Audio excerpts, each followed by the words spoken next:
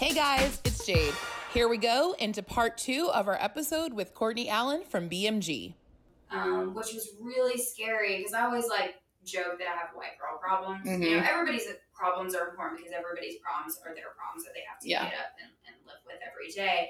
But I was in there with people that had bullets still in their head that they tried to kill themselves unsuccessfully, and because of where the bullet was, they couldn't operate until it healed to a certain point. Wow.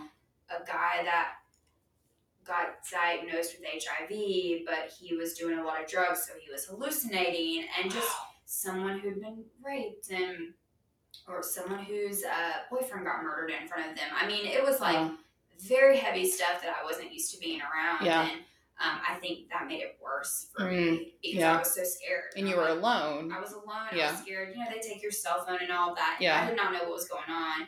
And I was so even more anxious that I couldn't eat. I just wanted to get out of there, but I didn't know what was going to happen to me. Yeah. Because I just could not get my stuff together. And I remember when I was in there, my two best friends who are amazing humans and really stuck with me through the whole thing, at the time had met a guy named Miles Adcox who runs a facility called Onsite. I don't know if you're familiar with it or not. I'm not. So it's a really amazing place. I think any and everybody should go. It's in Cumberland Furnace, Tennessee, so it's a little bit more than an hour outside of Nashville. And it's a therapeutic workshop. So, I mean, a lot of people have gone there. Yeah. A lot of celebrities, a lot of normal people, a ton of music business people. Yeah. There's people from all over the world. I want to go. It's amazing. It's amazing. I'm always looking for ways to feel better. It's unreal. It's very life-changing. He's on Dr. Phil all the time. Okay. They send people there. It's an amazing place, and it's a therapeutic workshop, and they have different programs for people people that have suffered trauma, or if your marriage is struggling, you can go on a couples thing. They have all kinds of things. So my friend had met him and was telling him about what's going on with me, and he goes, I should just I'll call her at the hospital. I'll call her mom, and if we can't help her when she gets out of the hospital, we'll figure out a place that she can go and get the help that she needs. Yeah. So I talked to him. My mom talked to him. He's just the most amazing. He's like an earth angel. He's amazing. Mm-hmm. And so he was like, listen, the next program that we have open is this date. So if you can get out of the hospital, get stable, you can come. So I got out for a couple of days and just couldn't keep it together. Went back in the hospital for another week. And then when I got out, I was out for a couple of days, and then I went straight into Onsite. So basically the program I was in is called the Living Centered Program. And it was more people like me who just had issues in their life, and they were stuck and they didn't know why. And, for a multitude of reasons, maybe their husband or wife had an affair, or they were going through a bad divorce, or they lost a loved one and they hadn't dealt with the grief, or, just things that I could relate to. And so going back to kind of, you can get as personal with this as you want, but to tie this all kind of together, and this is what I took from us talking before, you kind of felt like this all came on from the not having the job where the music industry screwed you over, essentially, and this stuff happens all the time, and you were left with this promise, and then you ended up in a job you didn't like, and you just felt like you weren't living to your potential. Totally, and I was really disappointed in myself, and I felt like my parents were disappointed in me, even though they've never expressed that. It just, But that's so easy to just assume. Totally. Honestly. And I'm an only child. I've always held myself to a really high standard, and had high expectations for myself and what I would do in this life. And I know my parents have those for me too. I don't think they were ever disappointed in me, but of course I wanted my parents to be proud of me, just like everybody does. And, there were other things too, personal things and relationship stuff, and a lot of things that just kind of added up. But of course that was a huge, huge part of it. Yeah. So, So you came out of that program. And what happened? It was really life-changing for me. I really got stable. I was able to start eating again and open up to people, and I started realizing that a lot of my problems were a lot deeper than I thought. Yeah. And that I was holding on to anger, and I was holding on to grief, and I was holding on to things that I didn't even know I was angry about. Mm-hmm. And I think once I started acknowledging those things and realizing that I had to address those in my life, it was very, it was a lot, you know, Yeah. it was a lot. And I made a lot of changes as soon as I got out. Like, there were a lot of people that are not in my Needed life to get out of your life. had Yeah. to go. And Yeah.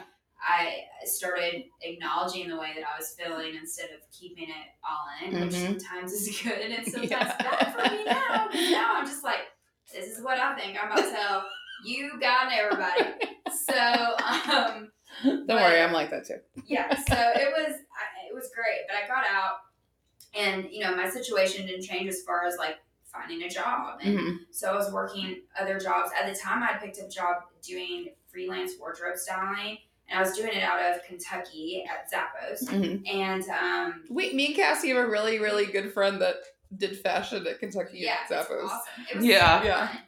But I was traveling back at Christmas time from South Carolina to Zappos in Kentucky, and I got into a really bad car accident, and I got hit by two 18-wheelers Oh in the my snow. gosh. It was crazy. And had to spend the night in the shelter because all the hotels were booked and the interstate was closed. I mean, it was crazy. Thank God I didn't get like seriously injured. But that situation really like set me off. Yeah. And spiraled me into a bad place. I had some friends when I was in college, some friends that I grew up with that got into a car accident and passed. And I think that really triggered that and those feelings, and made me start kind of thinking about that and like unresolved feelings and grief that I had about that situation. And it really triggered me, and I think I didn't continue the care that I should have when I got out. I never found a therapist there that really like kept me on track. I just thought, I'm better now, like, but it's just a Band-Aid. And so even though I was better than I was before, this particular situation just kind of knocked it out of control. And I just remember really struggling and calling my dad on a Wednesday and being like, I can't do this. Like, I can't be here anymore. And he goes, well, pack your stuff. Me and your mom will be there on Friday. So I literally just packed everything. I told like 3 friends that I was moving and just left and went back home to South Carolina. I was like, I just can't do this. I want to be with my family. I don't feel comfortable here. I'm miserable. I'm depressed. I just kept thinking, I'm never going to be the same. I'm never going to be the person that I was before all this stuff happens. Like, every time I think I'm getting better, something happens and I'm back there. Down the dark hole again. But also, as you said, you weren't necessarily taking care of yourself at that time. Yeah, I didn't continue the care that I needed to, and I was still trying to process everything that I've learned about myself and about some of the issues that I had, and like, you don't just acknowledge those things and then you come out and you're like, everything's great now. It's like, you gotta work on it daily. And you're changing your entire life and all of your habits, and turning yourself from, like, for me, being a doormat for everybody to standing up for myself. And you don't just get out and do all those things. It takes time, and it's hard because you're like, whether you cut people out of your life that are good or bad, it's still a loss. Yeah. And so then you have to grieve those relationships as well.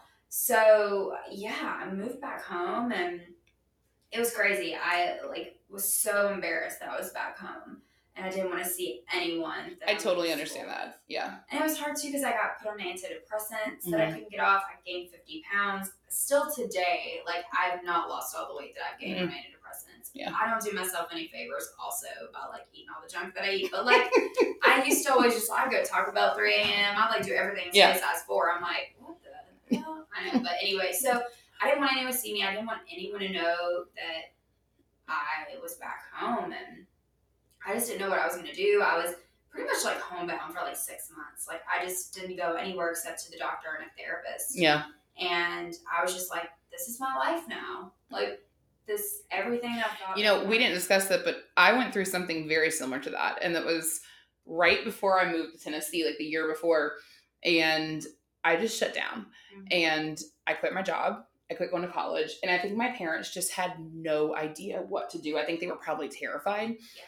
And like, any other day, if I would have quit my job, my dad would have been like, girl, no, Right. you go work at McDonald's. Like, I don't care. Totally. But like, nobody said anything, you know? And I pretty much for 3 or 4 months just like sat in my room. Yeah. And it was, I think, the most shocking that nobody said anything, but I also think nobody knew what to say. I think they thought if they said something, I would explode. Well, that's the thing. Like, or something, you know? You don't, like, if you have a family that has never experienced that, or people that they don't know what to do. They don't, yeah. And my dad was always like, while this was going on, when I was in Nashville, you know, he never really saw it firsthand. Yeah. And he would be like, just snap out of it. What if you got to be depressed about? Like, and my grandpa was the same way. He'd be like, you have this, you have that. All this is going on, blah, blah, blah. You don't have anything to be depressed about. People that have things to be depressed about are, you know, people that are homeless and, you know, which absolutely. But it's just not that. It's not, you know, it's not that. And the thing is, I didn't realize until years later, I was depressed because I knew exactly what I wanted to do with my life. And this was 4 years after high school. I was still living with my parents. I had been at community college for 4 years because I wouldn't allow myself to graduate because I knew if I graduated, I had to make a decision on a job and I couldn't yet figure this out. Yeah. And I was just, I hated my life because of that, because I knew exactly what I wanted, but no idea how to get it. And so shortly after that, I just really started doing research about how I can go somewhere, how I can do this and whatever. And I essentially found MTSU online, and it was like, wait, there's a college I can transfer to that teaches the music business. And it was life-changing. And do you know, when I moved to Tennessee, I had never visited Tennessee. I never visited my college. The first day I went to my college, I drove 10 hours by myself and showed up on campus and was like, I live here now. Wow. Because That's crazy. Within the span of like, probably 4 months, I found the college. I found this in-state tuition program. Same. Went down to some government building and got the paperwork. I did this all by myself and was like, peace, I'm moving to Tennessee. And it was obviously life-changing. But for some reason, I know this sounds so kind of silly, but at the time, like, I swear that like Avril Lavigne's album was like the reason I like got it just like was so empowering to me. And it just, her second album, like it, but I mean, it's going back to music, and it like, I don't know, something about it just made me be like, hey, I admire her and she hurts too, and that's okay. Cause there wasn't music like that. I was used to the Backstreet Boys being like, I love you, we're all in love, everything's great. And then she's all like, screw you messed up my happy ending, but I'm still going to kick your ass and whatever. And I was just like, oh, wow. That was like the first kind of like lyrics I had heard like that. It changed the way I thought. And I was like, I'm doing this. Like, I'm getting up and I'm doing it. And I did it. You did it. Yeah. So you did it. So you were back home. And then when did that kind of change? Well, I was home in, I think once my dad saw it, like day in and day out, it was like, oh, this is a real thing. Like, this is actually something that she. This isn't just her being lazy or like, because nobody wants to be like that. Nobody wants to be in a situation like that. So I think like I got a really great therapist, and he was kind of helping me push through some of my feelings about everything that was going on. And I was like, well, I don't know what to do with my life. You know, this is what I was going to do. And he was like, I think you still want to be in Nashville. And I go, no, I don't. Like, if anybody wants to see me, they're going to have to come through here on tour or whatever. But I'm not going back to Nashville. I will never step foot in Nashville because I just affiliated it with so many bad things. And he was like, we need to, like, do things to, like, get you there. Yeah. And I was like, no. And so finally I kind of realized, yes, I did want to be back in Nashville. In the meantime, literally back home, my family owns a chain of pet stores. I was literally like working at my family's pet stores that I had worked in since I was 15. Like, can you imagine like that a college graduate had come here, everyone at home like thinking, oh, this is so cool. Like, you know, this person, and then like going back home and doing that. Well, our last guest, Eben, who's an artist, he's signed to Atlantic. He was talking about, he was in this boy band, and that was like 4 years of his life. And when it split up, he went back home, and he was like, I'm back home. Everybody's looking at me like a failure. My mom's like, this is your curfew. And it just felt like this thing. And then he had this moment where he got up and moved to LA. So yeah, it's crazy. It was like I was so embarrassed, and every day I'm like, oh God, I hope nobody I went to high school with rolls in here. It's just I was just like I couldn't believe that happened. I was also working like part time at a radio station doing promotions and stuff. So I felt like that was kind of a step towards the closest thing I could do in Greenville, South Carolina. Do you know that I still feel like when I'm at home, even though I've had all this success and I'm very happy with myself, I'm so scared to run into someone at Target in my hometown that assumes I'm still in my hometown. And because I'm like, I don't want people to think I'm still here. I haven't been here. I'm not here, but like it makes me so nervous. I'm like, no, listen, let me tell, because you can't like tell them. Cassie, do you ever feel anxiety going back to your hometown?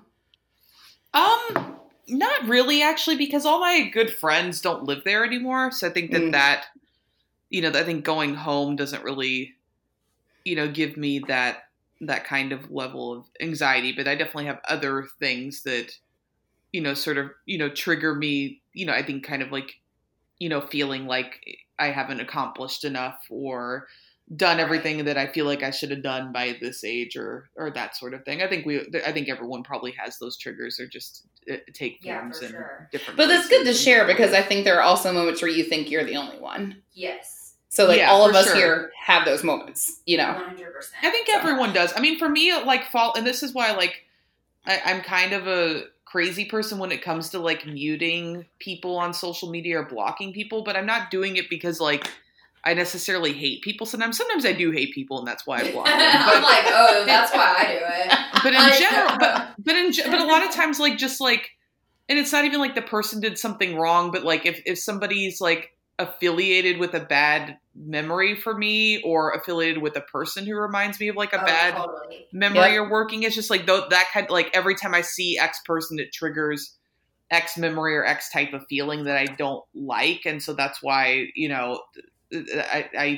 I'm grateful that social media has a lot of tools you can do that now because it didn't 5 to 8 years ago. It wasn't as robust in terms of being able to kind of control your feed as much as you can now. And sometimes there's still people that pop up, especially in stories, like when somebody's out with somebody and they the story, and then you like know it, they're hanging out. You're like, yeah. So it's but that I think that's kind of I don't know why, but certain people like kind of give me that anxiety. So, I wish Facebook would understand, like, if you and X person have a ton of mutual friends and then you unfriend each other, you don't want to be friends again. It'll be like, let me suggest you friend your ex-boyfriend. You have 50 friends in common.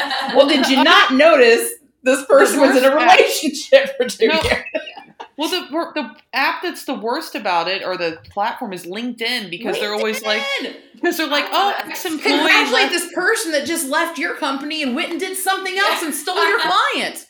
Yeah, that's literally like the only like updates I get from LinkedIn because LinkedIn is so unintuitive. Because it's like, oh, you have a ton of people in common, so we're going to give you an update via email about this person because you all work together, and it's like, I know.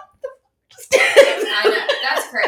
I thought I unsubscribed from LinkedIn. I still keep getting emails from them. I'm like, you cannot leave. It's like Hotel California. It's like once you are in LinkedIn, there's like Hotel California. There's no way out. It's like, oh my God, I don't even know how to get out of this. LinkedIn is Hotel California. Yeah. LinkedIn is the devil. So it's funny we're having this conversation because in the last podcast, Crystal was our guest, and she talked about how much she loved LinkedIn and how she gets so much business from it. And actually, I was kind of intrigued by what she was saying. So maybe we're not using it in the best way, but it's still pisses me off a lot. I mean, I get like what she's saying in terms of like when you post something, it gets a lot of reach and that sort of thing. I just think the technology has a lot of flaws. That's all I have to say. I agree. So when did you get back to Nashville? So I was home for almost 3 years. Wow. And so basically it was really weird though, because like when I was home, I like only had a few hometown friends that I like trusted and knew what was going on with me, and everybody else I just kept very far away. And they knew what was up, and they knew the real about what I was doing and how my life is like really sucking really badly at the moment.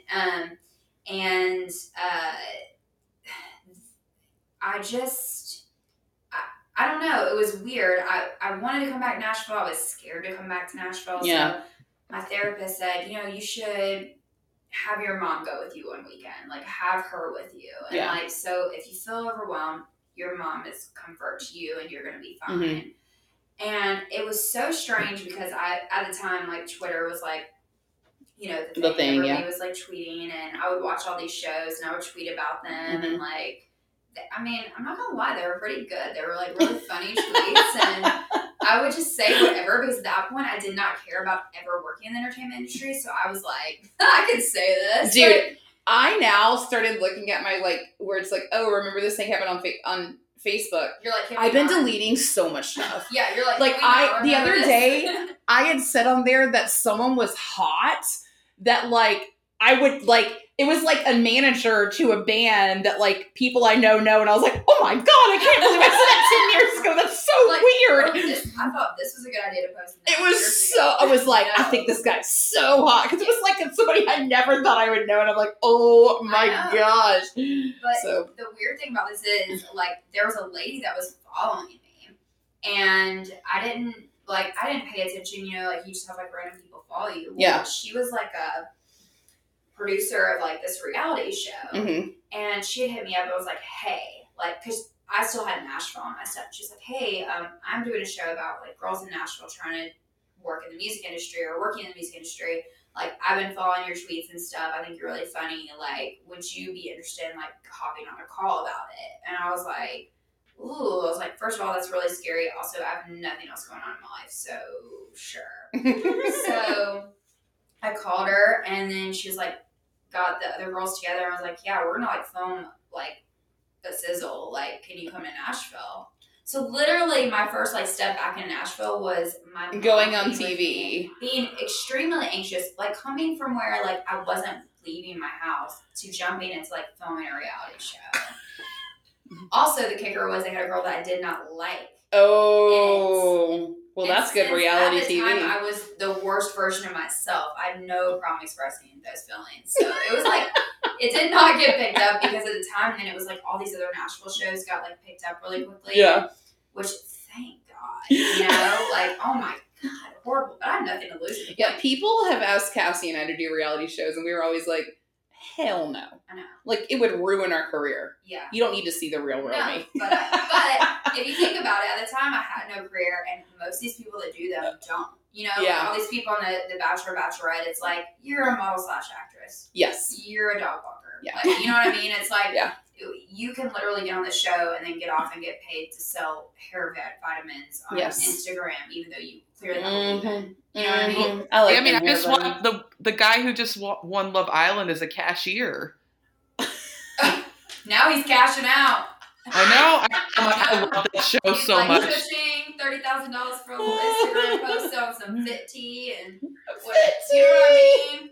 It's all the same thing. It's like Fit Tea, the sugar bear hair vitamins, teeth whitener. Yo, why isn't our podcast sponsored by the Fit Tea? I know, we should do that. Y'all should hit them up. They will pay you to post. But anyway, yeah, so did that, and that was like my first introduction coming back to Nashville. And then it was like, okay, next time you go to Nashville, you're going to go by yourself, and you're going to stay with your friends, and you're going to go for 4 days instead of 2 or whatever. So I was like slowly making these trips, and I was like extremely anxious doing this, but it got better each time. And I had friends still reaching out to me like, hey, I just wrote this song. Tell me what you think about it. Hey, I know you know so-and-so. I really want to write with them. Can you connect us? And so it was just one of those things where I was still connected, but I wasn't. Yeah. And I had a friend call me and just say, you really need to be back in Nashville. You need to be working with songwriters. And I was like, guys, I've tried. It's just not God's plan for me. Like, it just wasn't what was in the cards for whatever reason. And he was like, no, I think you need to do it. And there's a girl I know who manages songwriters. She was kind of like you, like knew all these people but could never get a job. And so she just made her own job, and she just started picking up clients, and she would pitch their songs and set up their rights, and she would get paid like X amount of dollars each month, and she has enough people to where she can afford to live, and you should meet her. And I was like, all right. So the next time I went to Nashville, we had coffee, and she was like, actually, I'm about to get hired at a publishing company because everybody's heard about like what I'm doing, and they want to hire me. Mm-hmm. And so if you want to do this, I can give you my clients and like pass them on to you. And I was like, well, that's really awesome. So I kind of went home and thought about it. Well, in the meantime, there was a job position that came up at NSAI, which is Songwriters Association. And they, someone had referred me for it, and I was like, oh, it's not exactly what I want to do, but I'll do a Skype interview. Like, I literally don't have anything going on. Why not? Yeah. And so I did a Skype interview, and they were like, hey, you should come to Nashville and, like, meet us in person. And so I did, and they, like, offered me the job automatically, and I, like, moved back 2 weeks later. Mm-hmm. In the meantime, I was also doing, like, this random, like, brand ambassador promotional model stuff where I was, like, traveling the country on a bus, like, for Walgreens.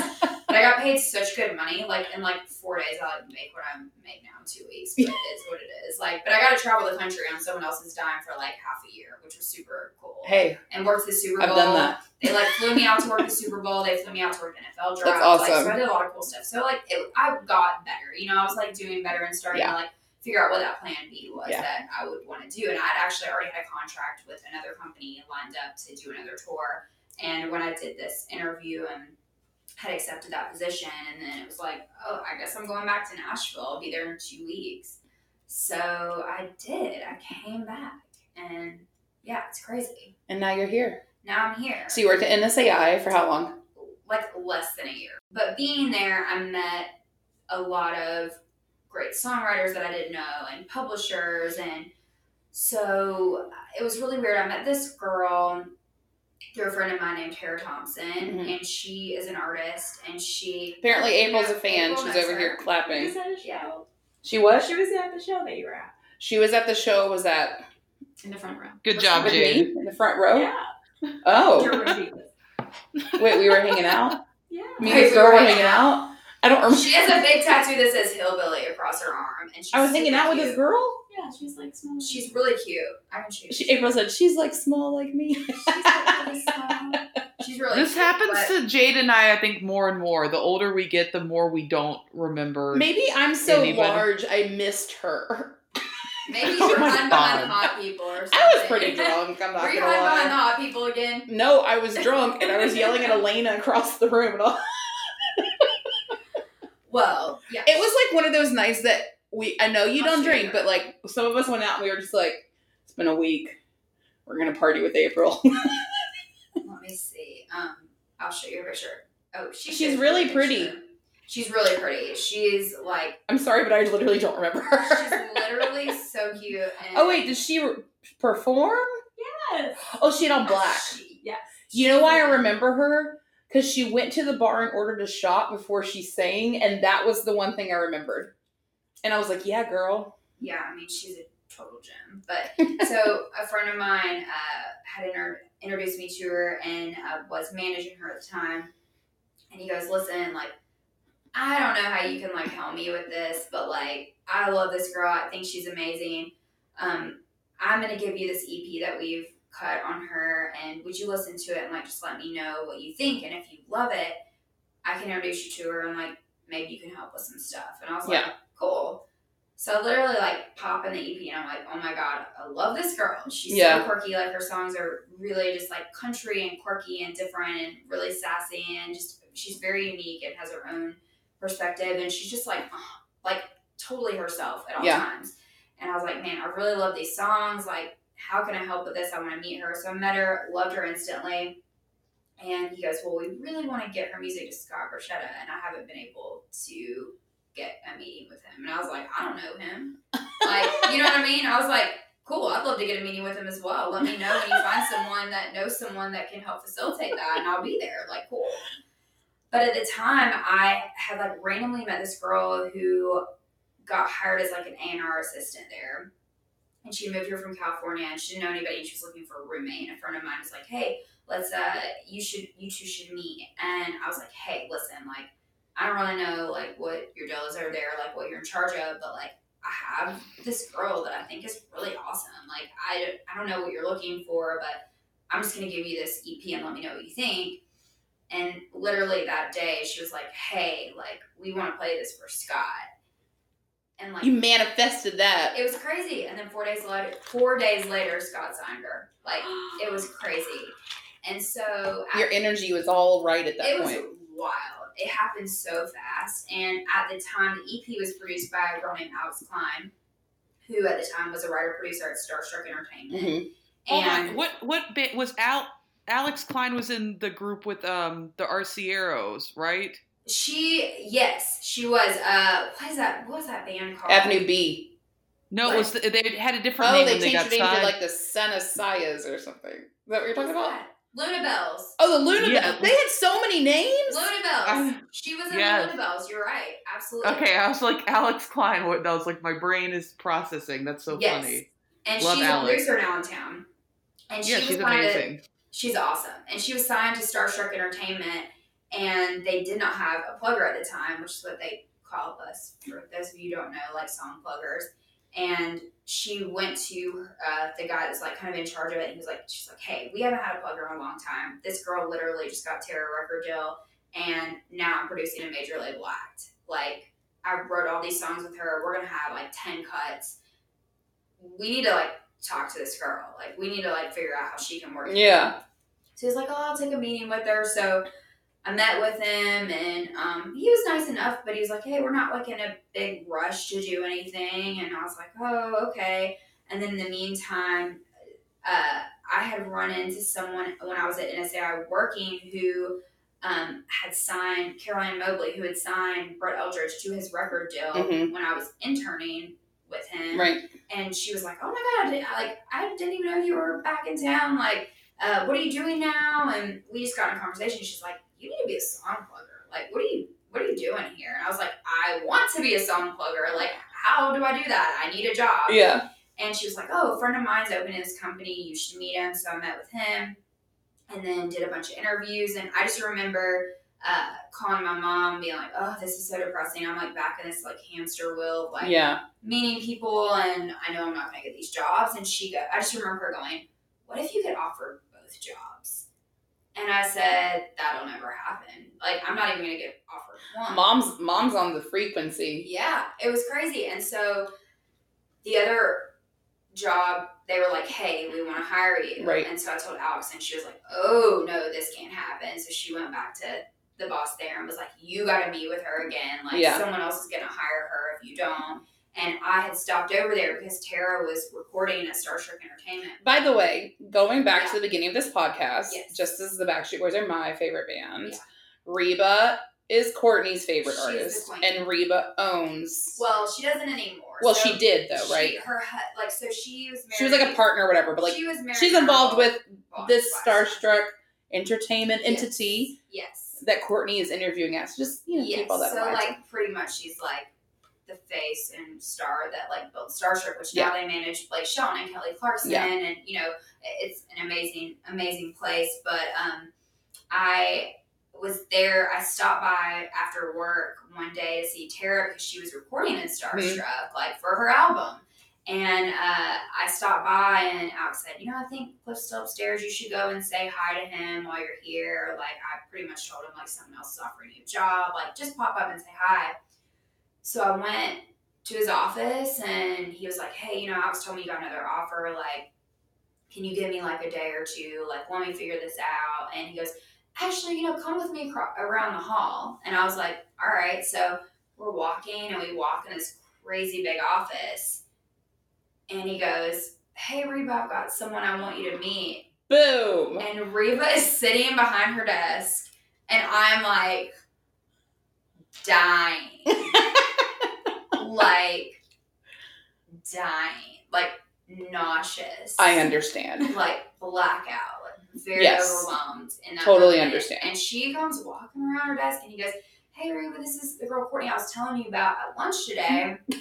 And I'm like, oh my God. Reba, Oh my gosh. Reba was talking about me over a sandwich. Exactly. Like, oh my God. Oh my goodness. And he was like, she wants to work here at Starstruck. She's, honey, I just hope all your dreams come true. She like with her thing. And I was like, I can't out with this. I'm gonna cry. I was like, if nothing even happens from this, I don't even freaking care because this is so cool right now. This is why I'm in Nashville, because I like put Reba on a vision board, and I was like, I don't care. Yes. I don't care if I have have to This is clean why her all this toilets. stuff happened to you. I was like, I don't care if I have to clean her toilets. Like, I will work for Reba one day. Like, Yep. 100%. Yep. And so then we like go back to his office, and then Narvel, who owns Starship Right. Entertainment and manages Blake. At the time he managed Reba, they got a divorce. He doesn't anymore. Yes. But at the time he did, and he just happened to be there too, and he stopped in. And then the next day he called me. I was like, hey, we want to offer you a job. And so I started working there. This is the dream. It was crazy. This is how you can do anything in life if you just stick with it. It was like unreal. It really was. And like the thing about Reba is like she is a person that is at work. Like she shows up, she's got her doors open, she'll holler at you when you walk past. She cares about everybody that she works with. And I think like that's a big testament to people like her and like Garth Brooks and like these huge superstar acts. It's like they've had these people on their team for years and years and years because they treat people so well. And at the time, I was like kind of stationed in an office right beside hers, and I just remember her coming in on my first day and being like, "Do you need anything? Like, what? Like?" And I'm a picture. I'm like selfie, autograph, permanent backstage pass. We'll get there. We'll get there, Reeves. Reeves. Don't worry, Red. We won't be tight. But it was crazy. I like could not believe that it was happening, and that she knew my name, and it was just so crazy. I completely understand. Yeah. I remember when like one by one all the Backstreet Boys started to like know my name, and like every moment it was like, why what? See, I still would not be well about that. I still would not be well. Yeah, but that's like my Reba. That's your Reba, right? Exactly. Yeah. Cassie, do you remember the first time a Backstreet Boy remembered your name? I feel like I should. I feel like I should too. There's like a key moment that I remember though where we were on the cruise. We do Backstreet Boys cruise every year. And this was maybe 2 or 3 years in that we've been working with them. And it's just, I mean, like we're following them around with cameras all day. And so like you're interacting, but you're not that much. Like it's hard. Also with them, I think they've worked with so many people for 20 whatever years. And I think there's a little bit of a barrier of like really, this person's going to stick around and be here for a while. And like, but I remember we were on the cruise and like we always get off on this little island or whatever. And it was literally like a giant wooden boat that was a playground, and that's where they had like our catering for the day in there. And so I'm sitting there in a bathing suit eating a hot dog. That's like a dream right there. And I'm just like, a dream come true in itself. And I'm just like sitting with Nina, who's our publicist, or was it? I think it was this girl Stacy who worked with us. We were sitting there and I was eating a hot dog, and AJ's just kind of there like talking to people beside us, and he says something about me, and I kind of brush it off, and he's like, "No, you are amazing at what you do. You're the best at what you do." And it was like this moment that was like, all I ever wanted to do is work for you. And you just said, so awesome. I'm good at it. It's amazing. That's amazing. And it was like a moment. That's Cassie, so what cool. moments have you had like that? I mean, I think that, for me, because I'm much more of like a visual person versus an audio person. Yeah. So I think like when, like album thank yous or something that I think have always been like a big moment to me, like being Crowd Surf and or us individually being in like the Backstreet Boys or Britney Spears tour programs have been like, really big moments for us, being, thanked by Howie or AJ in the Backstreet Boys records, like that kind of stuff. I think is stuff I remember more just because how I process things, and reading it and seeing it is always, something that feels really special. And I think, and something that else that sort of was really special to me was when, it's always been on my bucket list to be thanked in a televised award speech. And like when that moment happened for the first time too, I think that was a big deal. Cause again, it was like a visual moment that I could like really see and understand and feel. And I remember cause like that was such a big deal to you. I know exactly where I was at when I found out that happened. I was driving around this neighborhood in like North Nashville where I was looking at houses, and I could like take you to the block because like Helen told me that happened. I was like, it was like a moment. I was like, oh my God, like she did this thing. So like cool. This was a goal, Yeah, that's amazing. Yeah, it's always been, I don't know why that has always been a thing, but it always has been. So those, and I remember Backstreet was nominated for a Grammy this year, and Cassie secured that AJ would thank us if they won. I love that. She's like, I'm gonna take this into my own hands at this point. Well, because they were up As against he should. Shallow. But She's like, just so you know, you're gonna need to like say my name on As he should. That's incredible. you know, and that's something I've learned over the years is like, you don't just show up in thank yous or show up in like Billboard under 30 list or top players list without a little bit of strategy and nudging. It doesn't ever just happen for people. Just to be clear, 100%. you're not just gonna be randomly recognized one day. No, you have to like push to be nominated, push to make sure that the editors see you. When you are getting thanked in a record, like you don't know how many times I had to like call out that I wasn't thanked in a record until I got thanked in a record. Like you can't just like. I think it's always important when somebody doesn't get acknowledged, and I do this on behalf of our team a lot now. Actually, when somebody doesn't get acknowledged in something when they should, I'd say it in a nice way to the team or management. Just be like, hey, like I know you all probably didn't mean to do this, but you left out, you know, our team or X team member, and it. Right. You know, I feel like they should have been acknowledged because they are a part of the team and they work hard and they're always so apologetic about it. But you just, for sure. You can't just, you know, sitting around in the corner and hoping to get thanked. It doesn't work that way. You have to kind of fight for the recognition. You gotta secure that opportunity. You do. Otherwise it doesn't just happen. At least not with the first times it happens. 100%. So you worked at Starstruck. How long were you there? I was there almost 2 years. 2 years. Yeah, and then things kind of changed. Yeah, things kind of changed. You know, Reba was no longer there anymore, and the publishing company was kind of fizzling out a little bit. Yeah, didn't seem to be a main focus because they're an amazing management company, and that's something they did really well. And, I wasn't really interested in doing management, and I just always knew I wanted to work with songwriters. I just remember like being an intern, and at the time I would burn CDs of all the songs. That was so funny. You know, put them in my car and listen to them, and I'd tell my boss like, "Oh, this song would be so great for Lady in a Bum," or whoever it was. I just loved it. I thought it was so fun. I couldn't wait to hear new songs. Yeah.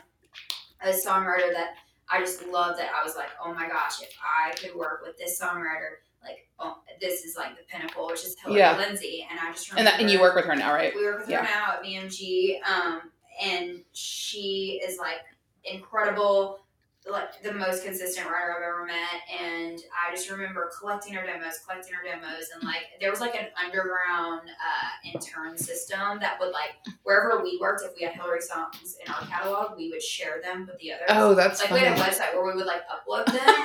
Yeah, and it'd be like, hey, you got any new Hillary demo? It was like a drug deal almost. It was like, hey, you got any? Yeah, I got like 3 new ones. What do you got? What? Like, so we would all like share these songs, and I have those on my very first pink iPod that I ever had. And, that's awesome. That I have in my room that I like listen to on shuffle still sometimes. And and there's a reason I'm telling all this because it all kind of comes full circle. So I got offered the job at BMG. Took it, was so stoked. I mean, I remember I used to think Hillary was scared of me, and she might still be a little scared of me because I love her so much that I can't contain it. And I have to like tell her all the time, and like I feel like I can't miss an opportunity to tell her how much I just love her. Yeah. And so I think that's how Howie feels about me. It was just so cool to be able to like be at a company that actually all these songs that I've known for all these years, so we have our back catalog that I could pitch these songs.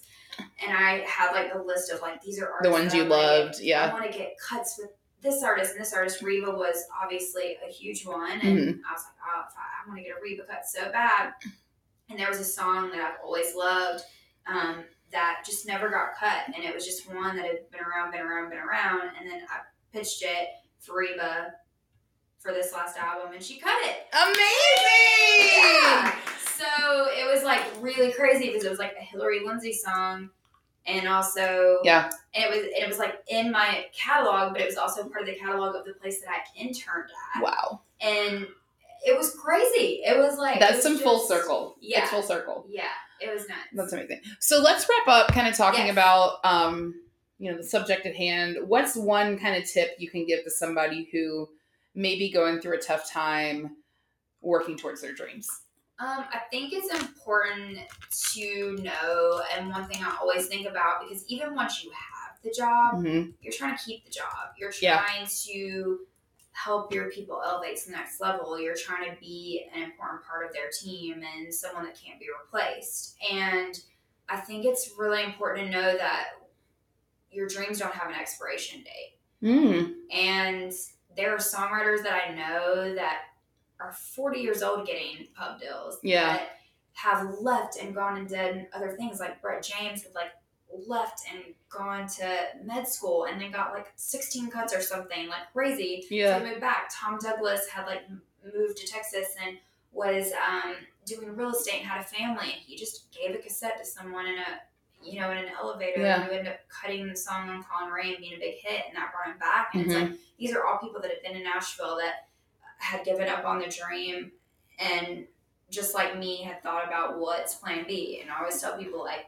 Garth Brooks moved back to Oklahoma. Like, you know what I mean? Yeah.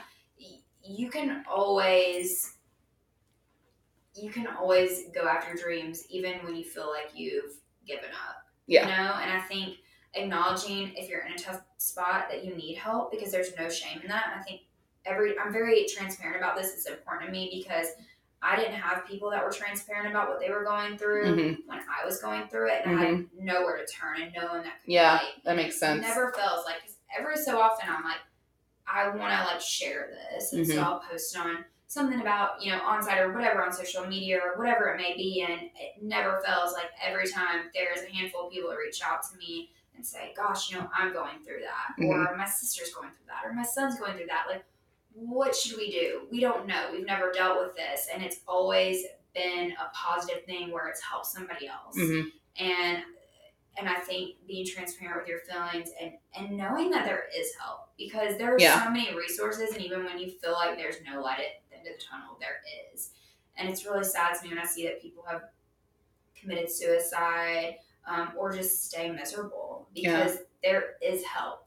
There is. And you can hit rock bottom and still come back and live the life that you always imagined that you could live. Yeah.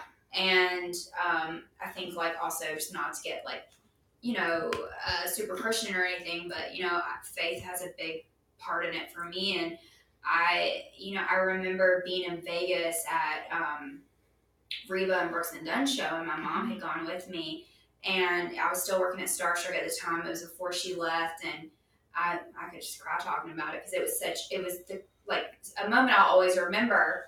And I never, like, she always knew I loved her, but I never, like, got, like, fangirl or anything on her. But she had come back after the show, and she was like, what'd you think? Did y'all like it? And I'm like, duh. Like, you're the best thing ever. You just get better every single time. And I don't know, in that moment, she had, like, given me a hug, and I was just looking at her, and I said, having this opportunity with you at Starstruck, it's more than a job to me. It was a reminder that the dream that God put in my heart, like, didn't die. Yeah. And this was a reminder and the physical, like, representation that, like, even though I gave up and I had thought I had another plan for myself, that, like, that dream that I had in my heart and that God put there, it was there, and there was no more obvious way that he could have shown that to me. And, like, we both cried, and it was just like, and then my mom was there. My mom started crying. It was this whole thing, and Reba's just, like, the most gracious human in the world. And I said, I had you on a vision board, and, like, here you are, And that vision came to fruition. April, are you crying? April's crying. We're all crying. Everybody's crying. Yeah. That's amazing. Yeah. So, well, this was so great. This was so fun, you guys. So, like, this is a deep awesome. Podcast. I thoroughly enjoyed it. This is like deep cuts on the John Mayer. Exactly. Now you talk about John Mayer, April's really going to cry. Really that's her Reba. All right. So, Courtney, thank you so much. Can you tell us where we can follow you online? Oh, yes. I am at Miss Courtney A. So I'm on Instagram and Twitter. I'm really Twitter tweet. Sorry, I don't know as much either. either. I'm old because I don't even know what the words are anymore. But Instagram is really like the jam. Sometimes I have to take a minute for mental health reasons. But I'm usually an over poster. So if you if you're okay following people like that, then you can follow me. That's or awesome. you can unfollow me if it gets gets to be obnoxious, but that's where I'm at. So that's where you can follow Courtney. Awesome. And while you're following Courtney, make sure you follow Jade at Folly of Jade on all platforms. And if you want to, you can follow me as well. My at handle is at Cassie Petrie. And you can follow our podcast at How I Got Backstage on Instagram and I Got Backstage on Twitter. Yes, and we want to give a special shout out to our friend in the room who I think is probably still crying. She's still crying. Yes, our good friend April Galtieri, who produced and edited this podcast on behalf of CrowdSurf. And thank you to my boy, Cody Felkowski, for writing and recording our new little theme song. I like it. It's like got a little boy band vibe to it. I like that. It's very yes, on it brand. does. Right? Yeah. And then we want to give another special shout out to our publicity team, Dakota and Nina. They are awesome, and we appreciate everything they do for us. How I Got Backstage is a CrowdSurf production.